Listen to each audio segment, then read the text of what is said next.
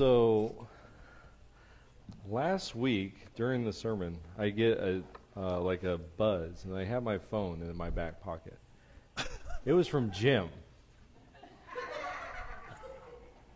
He's over there texting me instead of listening to the sermon. Man. I said speak up. Yeah. All right, so got a question for you this morning. What is the most hated role in all of sports? Referee. That is exactly it. Man. Why? Why? Because There's two rules about referees. two rules about referees. Okay. One is the referee is always right. Referee's always right. Two, the second rule, if the referee is wrong, refer back to rule one. Yeah. I always thought the second rule was the first rule is wrong. So, yeah, referees never get things right. Umpires never get things right. They're blind, they're dumb, they're fill in the adjective, right? They're biased, right? I've been a part of a lot of different sports teams where we would go to another school and it's like, man, these guys are biased. You know, you're playing, calls never go your own way. I never really had issues with umpires and refs when I was a player, except for once. But I did have them when I was a coach, and it was because I was taught a certain way of doing things on a baseball field, and they said, "Oh, that's not a real rule."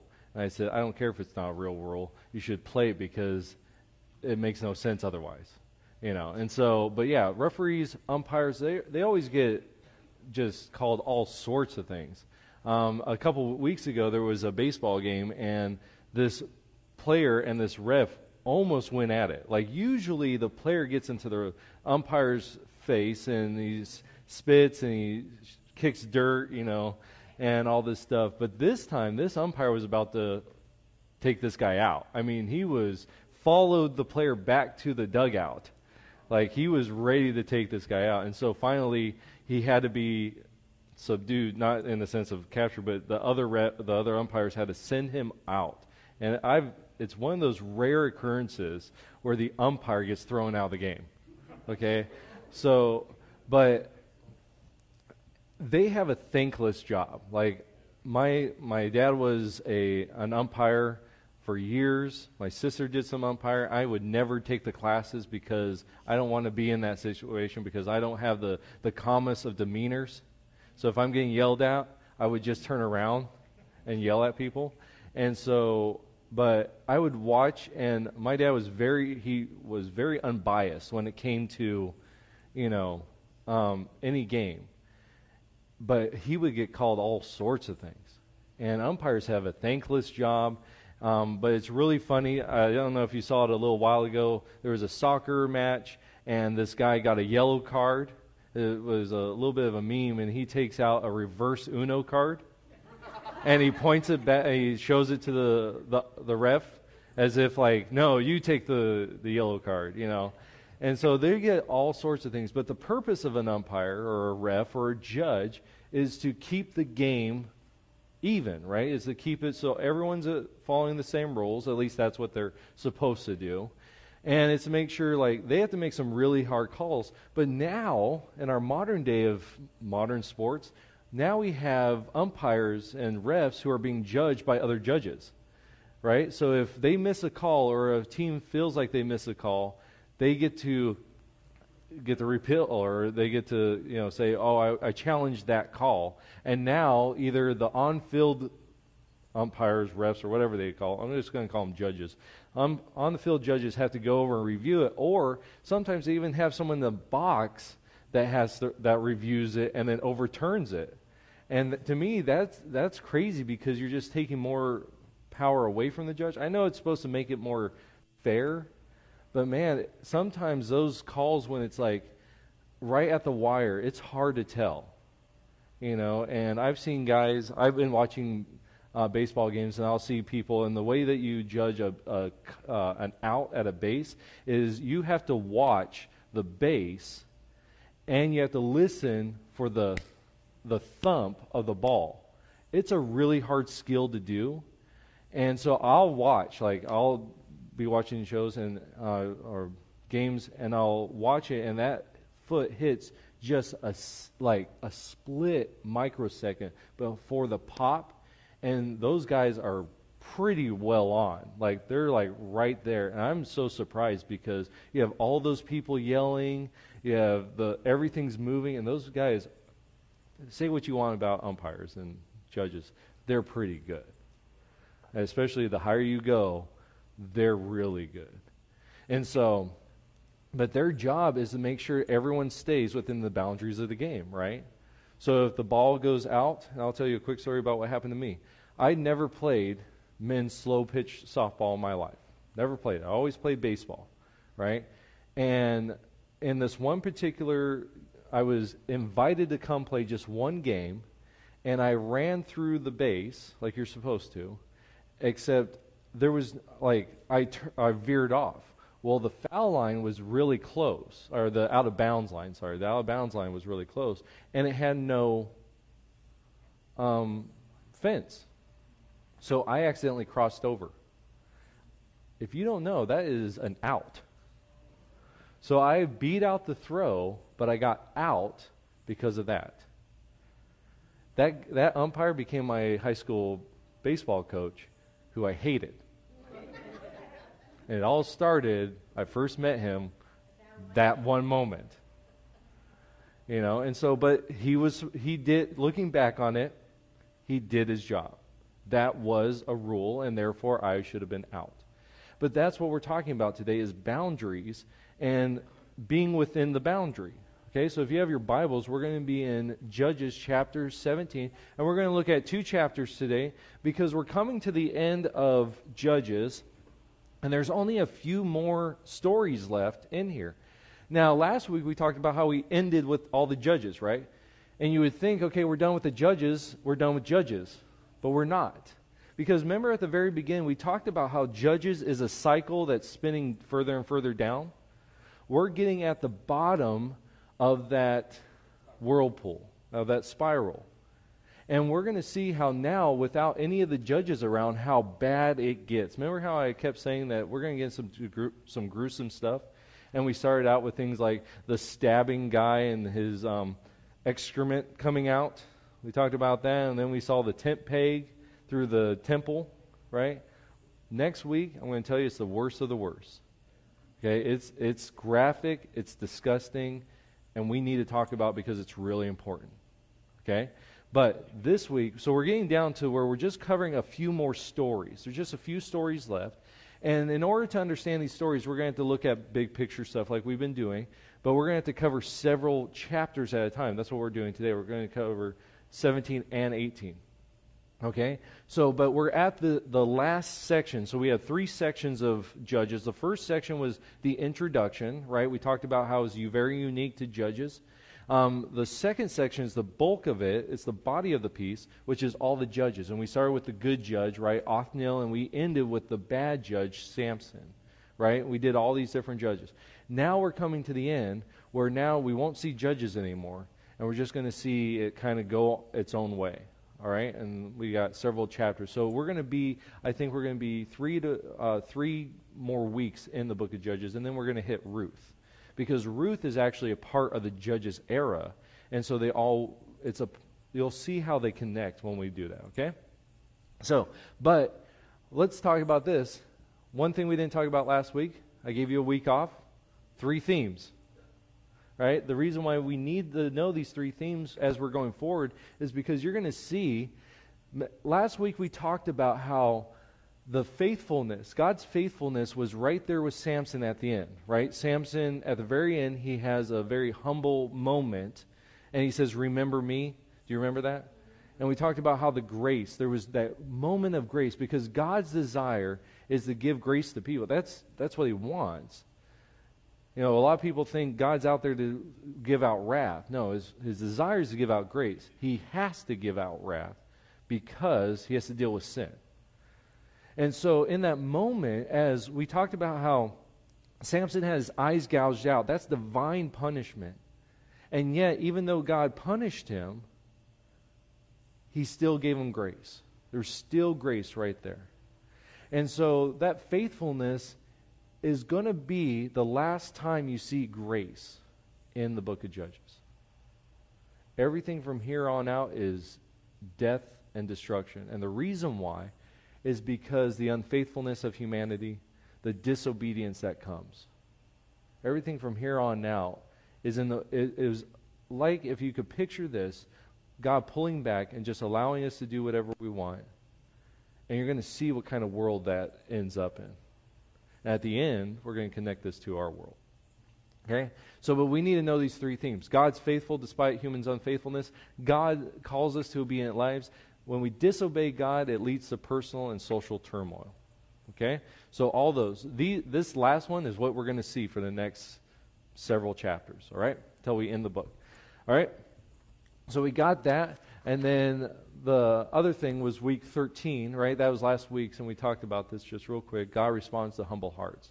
That's what he wants. He wants to respond to the humbleness of humanity, but we're going to see how that does not happen for the rest of Judges. All right?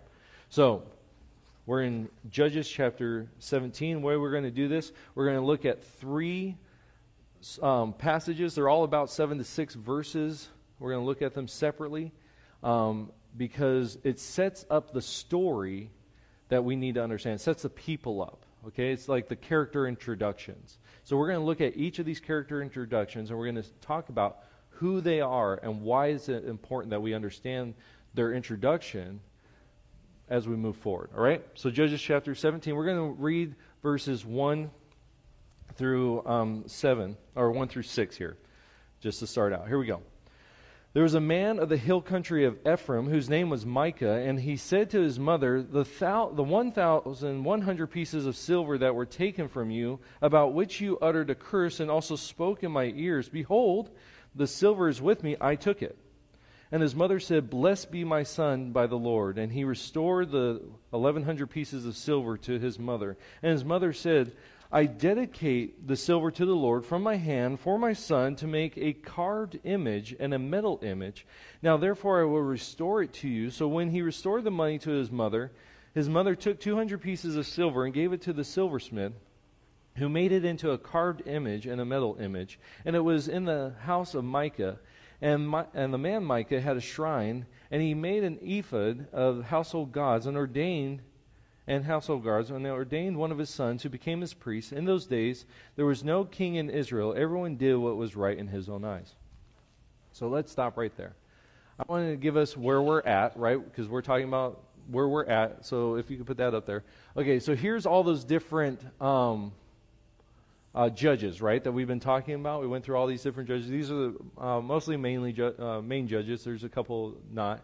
But that red dot right there, that's where we're talking about. That's where we're at. Does that make sense? So we're in the heart of it, right? We're in the heart of Israel. And so this is where Micah is. And what's interesting about Micah, a couple things about him. One is he's a thief. Like we know that from the get-go. He stole $1,100 basically from his mom. You want to put it that way. He steals 1,100 silver pieces from his mom. Now she puts a curse. She says a curse. You know, whoever spends that, I hope their head gets chopped off. You know, type of thing. And so he takes that and he says, "Whoa, I don't want any part of that." So he comes back and confesses. She turns around and she takes a portion of it and she has a graven image made. And it talks about it's a graven image, a metal image, and it's probably a metal image that's overlaid with something. Or the opposite, you know, it's overlaid with the metal. So it's just basically an idol. And so and then Micah takes it. He takes it and puts it into his house. So just those two things, we can already see that this guy doesn't really follow God. Like he is not a real follower. Maybe, and what's interesting here is his name means who is like the Lord. And so we start off with this character, the first character that we get after Samson, and his name means who's like the Lord, meaning what other God is like God? That's the idea here. So you go from Samson, who's supposed to be the worst of the worst judges, right? And then the first person that we get to, his name means who's like God. And if we've been reading, we know that no one is, right? No one's like God. Whether man or deity, no one is like the God of Israel. And then the first thing this man does is breaks 2 of the 10 commandments of Exodus 20. He steals and he accepts an image. Yeah, he has an idol. Like, so already this guy is not doing what his name says. He's saying, you know what? Other gods are comparable. Like, his name means there's no one comparable to God. And he's saying, no, there are. And so you have this guy that is not already on a good foot. And it just keeps getting worse. Because we find out he has a shrine. He sets up this shrine. And then on top of that, he makes an ephod. And if you remember back to Gideon also made an ephod. And it's a priestly thing. It's the priests wear these to communicate to God. So he's basically setting up his own religion. Because then he ordains his son to be a priest. And we have to understand something. This guy is an Ephraimite. Okay? The priestly group is the Levites. So back in Exodus 28, you have the Levites being chosen as the only priests. No other group, no other tribe could be a priest. They could be prophets, they could be leaders, they could not be a priest. And yet here's an Ephraimite saying, I'm going to get me my son. And so basically what we see is a cult. We see a brand new cult starting up within the bigger Israel. And it's funny because if you look at every cult, it's all about stealing and setting up graven images. And here we go. Here's Micah doing just that. And so this is huge stuff. So he sets up the idol. We have the rival worship location. So he's in Ephraim, right? Shiloh is right down the road, by the way. And at this point in history, that's where God's tabernacle is in Shiloh. But this is a separate one. So he has a different location. He sets up the graven image. He has the ephod. He sets up a separate priesthood. And this is we call it now today, we call it syncretism. Where you're syncing up. You know how, like, if you have a Bluetooth or your phone, like a lot of modern cars, you get in and your phone will sync up to whatever that Bluetooth is in your car. So syncretism is syncing of 2 religions or 2 belief systems and combining them together. And so we see that right here. Micah is syncing up pagan worship and what's called Yahwehism, or the worship of the Lord of the Bible. Okay? So he's syncing up these 2 practices here. And this whole problem does not stop with Micah. This is the whole point of the story. It doesn't stop with Micah. And it will endure for hundreds of years. And it starts right here. Okay? So that's who Micah is. We're starting off on a really good foot, right? Last section, we're really going good. Right? So let's talk about the next person in the story. And this is starting in verse 7 of chapter 17. Did I get all the things right? Are we good so far? Yeah. Oh, I got one more. Okay. At the very end there in verse 6, it has this. In those days, there was no king in Israel. Everyone did what was right in his own eyes. This is a really important part. I can't believe I missed it. This becomes a new mantra. This gets said over and over and over again in these last few chapters. If you remember back, how did almost every single judge cycle start? And Israel did what was evil in the Lord's sight. Right? It's that sight. God saw it and he said, that's evil. And so he put them into bondage, right? Because of their sin, he allowed the other nations to conquer them. And when they cried out, he sent the judge. Right? That's the judge cycle. Okay, so now we get to Samson. And remember what was Samson's problem? He had an eye problem, right? It was, he saw something, he said, I want that, and he went after it. Right. Now, what's this say? Everyone did what was right in his own eyes. Everyone is having an eye problem. Everyone's going after what they desire. And this becomes something that happens throughout the rest. So everyone did what was right in their own eyes. What they wanted, that's what they did. They said they could justify it. And, we've talked about that before. It's easy to justify your actions, right? And that's what they're doing. They're justifying their act. They're saying, this is right. I'm going to do this. So they kept going after it. So this becomes the mantra. No more will we see it was evil in God's sight. It's everyone did what was right in their own eyes. Because they're so gone now. Okay? So, all right. Now we can get to the next guy. All right, verse 7. Now there was a young man of Bethlehem in Judea, of the family of Judah, who was a Levite, and he sojourned there. And the man departed from the town of Bethlehem in Judea to sojourn where he could find a place. And as he journeyed, he came to the hill country of Ephraim, to the house of Micah. And Micah said to him, "Where do you come from?" And he said to him, "I am a Levite of Bethlehem in Judah, and I am going to sojourn where I may find a place." And Micah said to him, "Stay with me, and be to me a father and a priest, and I will give you 10 pieces of silver a year, and a suit of clothes, and your living." And the Levite went in, and the Levite was content to dwell with the man, and the young man became to him like one of his sons. And Micah ordained the Levite, and the young man became his priest, and was in the house of Micah. And Micah said, "Now I know that the Lord will prosper me, because I have a Levite as a priest." All right, so now we're talking about this unnamed Levite. So we're just going to call him the Levite. All right, so here's where he's coming from. He's down here. If we could throw that map up. Girl. Okay, so that big red dot, the smaller red dot, he's traveling from down here up. All right, so there's Bethlehem. He's coming from that area, and he's going up into it. And so he's kind of wandering. All right? And so he's going up there, and he says, "I'm sojourning. I'm trying to find a place for myself." Well, what's interesting is that the Levites, so every other tribe gets an allotment of land, an area where to build their tribe up, right? And the Levites didn't. They got some cities and some land around those cities, but they didn't get a whole section. And the reason why is because their allotment was God himself. They were to be the servants of God, the ones that did all the ceremonial priestly work. That was their allotment. And so he's taken off, and I have another map up there, but it's kind of further down, Carol. And it shows you all of the cities. So see those red, don't worry about the circles. See all those red flags?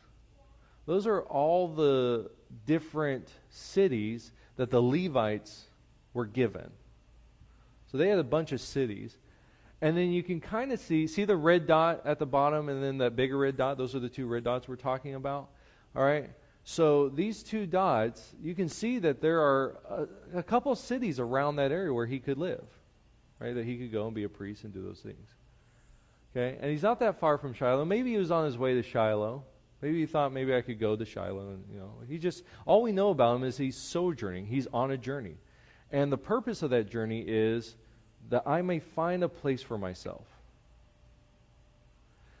We need to understand his mental state because of what happens next in that story, right? So he's going, he meets up with Micah, and we already know who Micah is. He's the cult leader, right?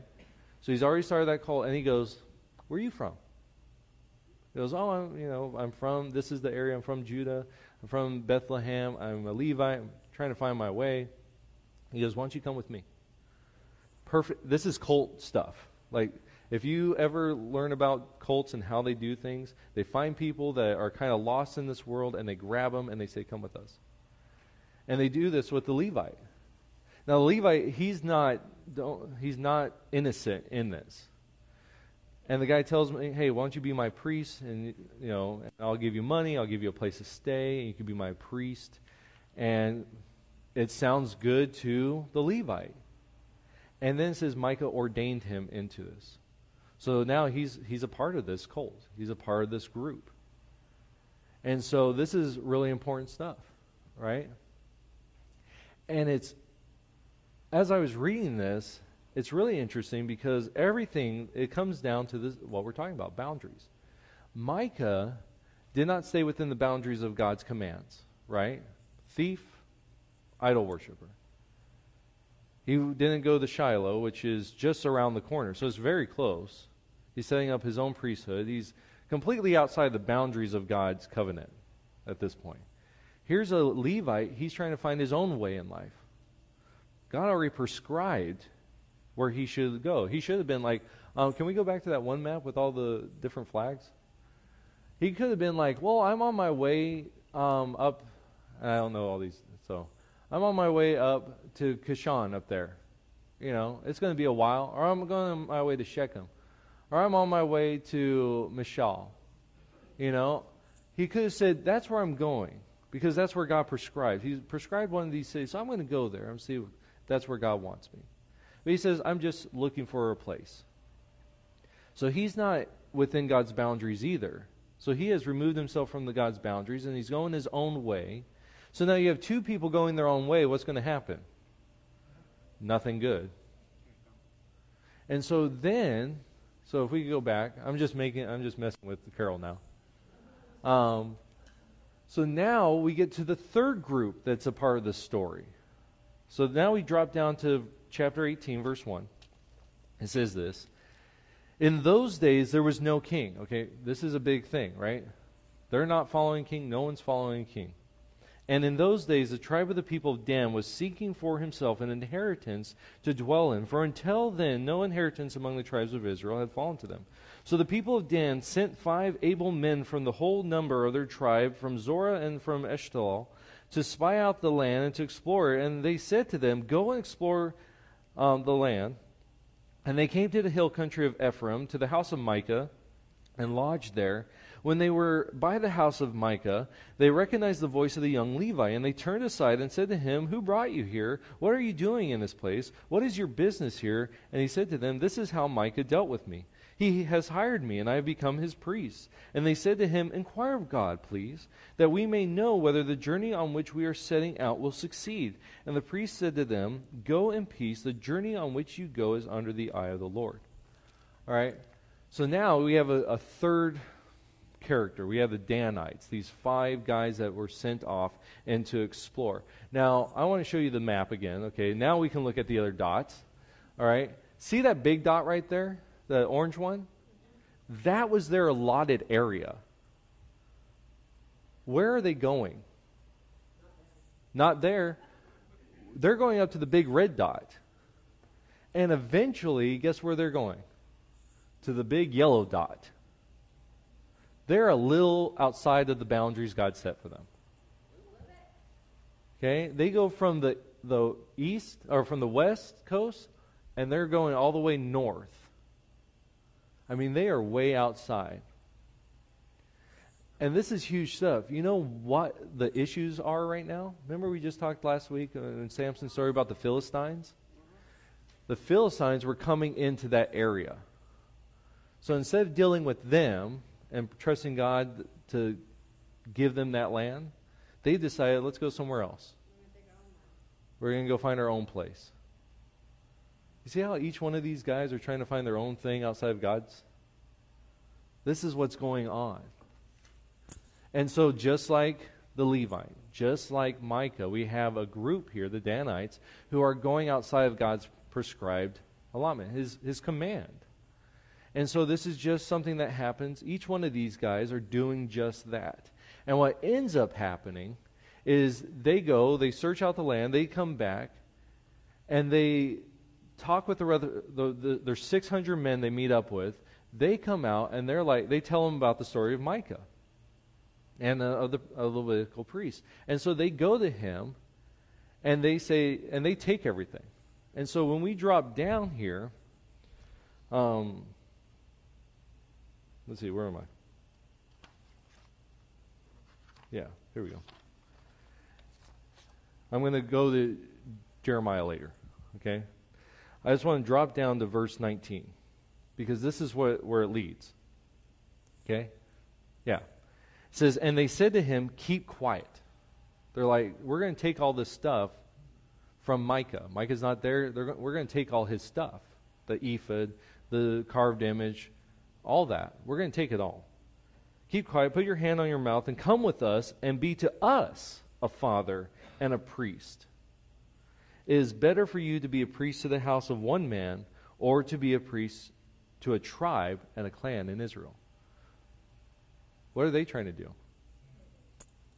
They're upping the ante. They're saying, hey, you want a bigger, and the only thing I can think of is this. You want a bigger church? Like that's, like when I read this, that's the first thing. Do you want a bigger church? You want a bigger name?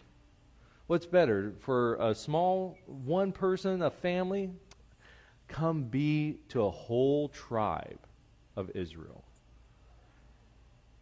And his response is, right after it, and the priest's heart was glad. He found himself something.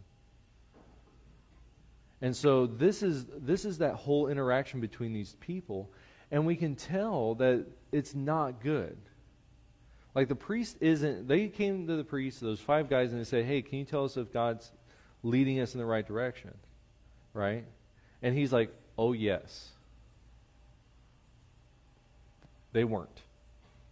That's just the plain thing. They were not where God had them. Later on, and this is the Jeremiah passage. So in Jeremiah 23, God talks about people who do this. And he talks about the prophets. How there are prophets who will speak for him and they don't actually speak for him. And so in Jeremiah 23, 16 through 17, we get this.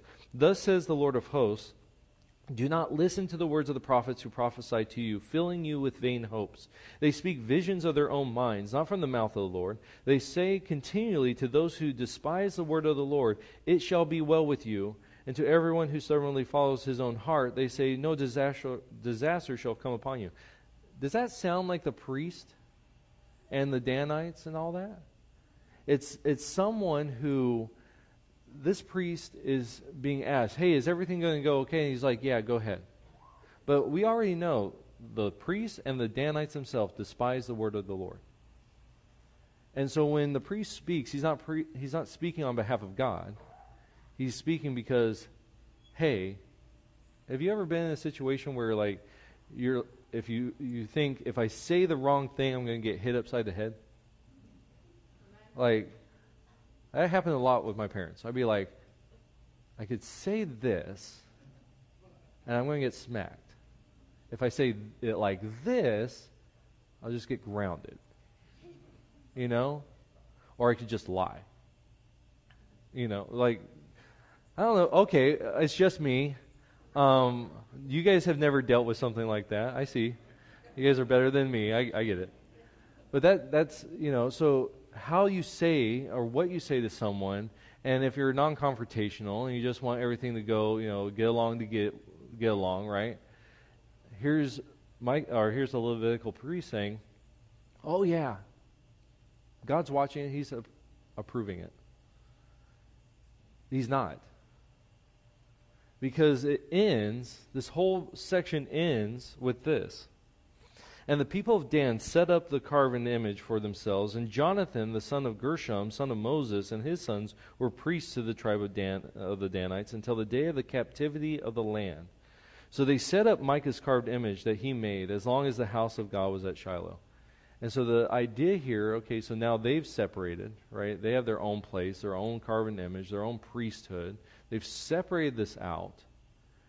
And what's interesting, you start reading through, and you start going all the way down into the kings, and you start seeing the divide of so it becomes a united monarchy.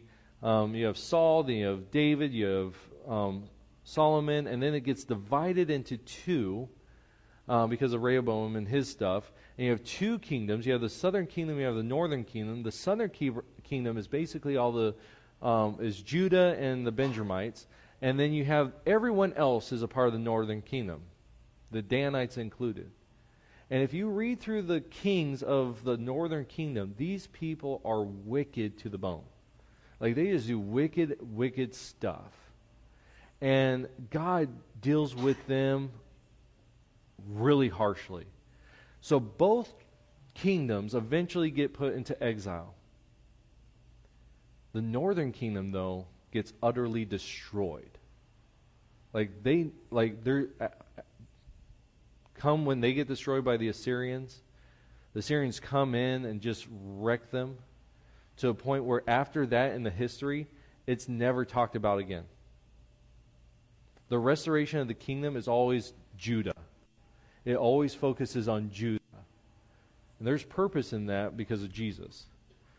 But the idea here is that these people they're just following wickedness, and that lasts hundreds of years and leads to the complete and utter destruction of, 10 of the tribes of Judah, of Israel. Now they're still there, but they are so wrecked that as far as Israel history is concerned, they're basically just wiped out. And it all starts right here. This one little moment with that one guy saying, you know what? I'm going to steal and I'm going to make an image. He goes outside of the boundaries of God, brings in the Levite. The Danites see that. They're brought into this, and they expand that cult. And it all started with this just one guy, Micah. Isn't that crazy how something like that can just keep going and just destroy so many lives? We can see this today. There are so many cults in our world that do the exact same thing. It starts with a lie, and then goes to idol worship, and it goes to destruction, and it just keeps going bigger and bigger. And so this is the whole section, and the question becomes, what should we learn from this, right? What does God want to teach us with this? So if we could put that up. So God sets these boundaries for us. He sets out so many boundaries for us. And we can think, well, if we could just go outside those boundaries, it would be better. Now, I don't know if you've ever played any type of sport. It doesn't matter if it's chess or boxing, like individual sports, or you get to the big teams, right? Like 11-man football, big. If you've ever played anything, even Monopoly with your friend, right? If you guys cheat, or someone plays a certain way and you don't, how many of you, when you play Monopoly, play free parking? You put all the money in free parking, and then whoever lands on free parking, you get how? But a show of hands, who does it? Don't play with these people, because if you don't do that, you're gonna get upset. I do the same thing. Yeah, don't even get me started on Monopoly. My mom called me Satan one time because I would make deals to prolong the game because I love playing the game. And she's just like, I want to be done. Yeah. So, but I mean, like, how many play Uno, and you might, like, take a draw two, you put it on there, and you're like, oh, a draw two on a draw two. So the next person, okay, that's illegal, just to let you know. Like, the Uno people are like, you can't do that. And it's like, you don't want to play with me. You can put draw twos on draw twos, you can put draw fours on draw twos, you could reverse that. If it's the right color, you could skip it. Oh, man, I throw in so many different rules, and people hate playing it because it's so confusing. It's like, exactly, that's how I win. Right? So, but when you play without boundaries, no one has fun except the person who's winning. Right? And so we think, oh, if I just go outside of God's boundaries, then it'll be fun. And it's not. Because it just leads to heartache and hurt and destruction of relationships. And so the boundaries are there, just like in baseball. You can't hit out of the, if you hit out of the park, that's one thing, but you hit past the foul line, that's a whole different thing. You can't tackle a certain person in a certain way, right? Like in quarterback right now, if you hit the guy after he throws the ball, that's a penalty. right? If you play in modern day basketball, you couldn't be Michael Jordan because it's a whole different game. They actually put rules in place at certain eras to make the game certain ways. You know, in baseball, I'm just giving you a bunch of rules now. In baseball, you know, they actually adjust the height of the mound depending on if they want more home runs or not, because of the mound. Because if the mound's lower, the ball's coming straighter, it's easier to see, and they can hit better hits. They raise the mound, the ball's coming down, and we're talking like just barely moving this thing. But the ball comes down, now it's a pitcher's game. So when the pitchers are dominating us in the season, but ask the question, is the mound up or down? And so it's just little things like that that make a game worth playing. But then we turn around and we go, well, I can do my own thing with God. And it's the same thing. It becomes disastrous. Just like it would be in a sports game, any sports game, it's disastrous when we go outside of God's boundaries. And that boundary is, when you ask, okay, what boundaries? It's here. It's what God says. And so I always tell people, you want to know what God wants from you? Read Matthew 5 through Matthew 7. Like you read the Sermon on the Mount, you can start seeing. Like we talked about this a while back, oaths, vows, right? You guys remember what Jesus says about those? Just let your yes be yes and your no be no. That's it. Why? Because anything additionally is evil, he says. It causes problems, right? If you say to someone, and we had to do this as parents, where the kids would be like, can we do this? And we'll say, we'll see. Right? Because if we say yes, and we don't do that, then we have a 3-foot-nothing nag. When are we going to do it? When are we going to do this? Right? That's what that happens. Well, it's because I told them something, and then I didn't fulfill it. My yes wasn't my yes. And so when we go beyond what God says, even in the smallest way, we can break relationships. And so you go through Matthew 5 through 7. Start looking at that. Lying, lust. I mean, he just covers all these things. While we were gone this past spring, one church was going through the Sermon on the Mount, and they said they called it the day that God spoke about everything. I don't know about that, but he spoke about a ton of boundaries. And if we could just take Matthew 7 and say, okay, God, let's just work on this, man, our lives would change. It's a completely different thing. So boundaries are really, really important, because when we go outside of those boundaries, that's when we descend into horrific sinful activities. And next week, I can't emphasize this enough. Next week is horrific. Okay? Like, we're going to read it and you're going to go, ugh. And it all starts with this, going outside of boundaries. Like, that's where it starts. It doesn't start with the horrific mutilations. It starts with a simple lie that leads to idol worship, that leads to a cult. Like, I mean, that's where it started, just that little lie, right? That little stealing. And now we get to next week. All right? So, but on the other hand, why does God give us the boundaries? I like John 10:10. John 10:10, Jesus says this, right? If you probably think about this, the thief comes only to steal and kill and destroy. Let's stop right there. The thief comes, can you go back? The thief comes only to steal, kill, and destroy. That's boundary breaking stuff, right? It's a thief who has broken in, right? Already they broke the boundaries, right? We put little hexagon things that say, do not trespass. Why? That's a boundary. Do not go past this. You know, have different signs. We don't call 911, right? 45 is faster than a phone call, right? And we say that, why? Because boundary.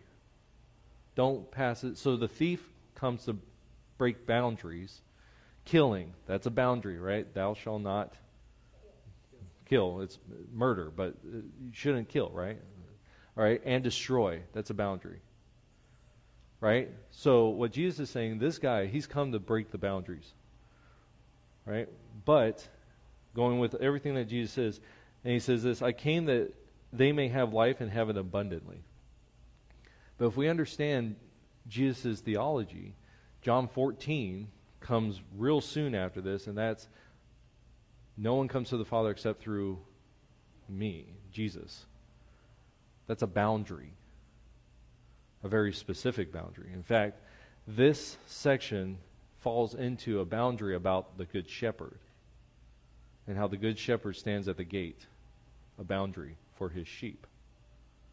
And so this whole thing is about boundary. The enemy, the thief, wants to destroy God's boundaries. The people of God should embrace the boundaries of God and say, you know what?